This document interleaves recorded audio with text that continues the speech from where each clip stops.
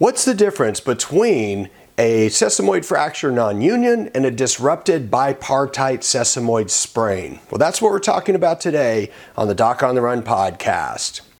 So the big question is this: how are runners like us, who don't like hearing doctors say, just stop running, who know that we simply have to stay active, how do we heal in a way that lets us stay strong, maintain our running fitness, and keep preparing for the next race, and still heal without making the injury worse?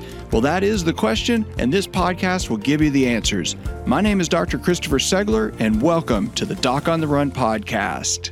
I recently got a great question from someone who was watching one of the videos I did on sesamoid fractures. And if you're not sure what that means, underneath your foot, at the ball of the foot, underneath the big toe joint, you have two little bones that are called sesamoid bones.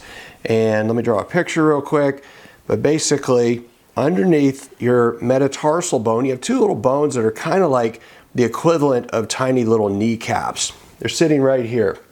And sometimes you can get a fracture where the bone is broken, right? There's a crack in the bone. And if it doesn't heal, well, then it turns into what we call a non-union.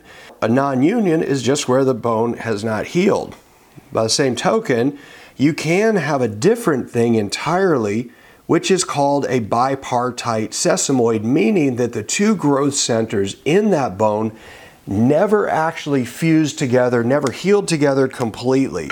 And so when you get a fracture non-union where that's not healed, you have pain because the bone never healed together and the two pieces of the fracture actually moving and rubbing against each other, causing pain.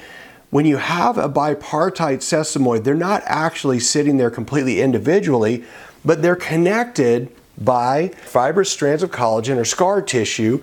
And if you sprain that, if you actually get what's the equivalent of a sesamoid fracture, but it's really that you didn't break either of the bones, you didn't crack either of the two pieces of bone, but you sort of tore and disrupted the soft tissue in between, well, that's what I call a bipartite sesamoid sprain, or a disruption of a bipartite sesamoid.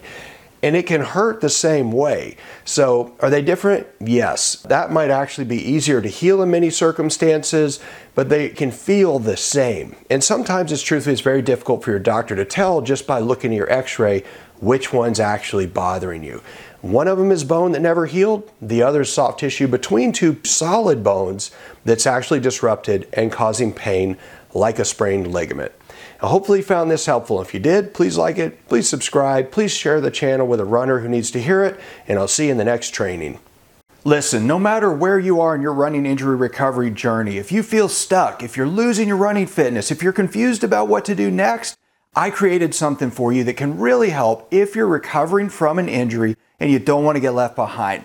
Take the running injury quiz to figure out exactly what's needed to speed up your running injury recovery right now. It's free. You can go get it at docontherun.com/quiz. So go check it out, and I'll see you there.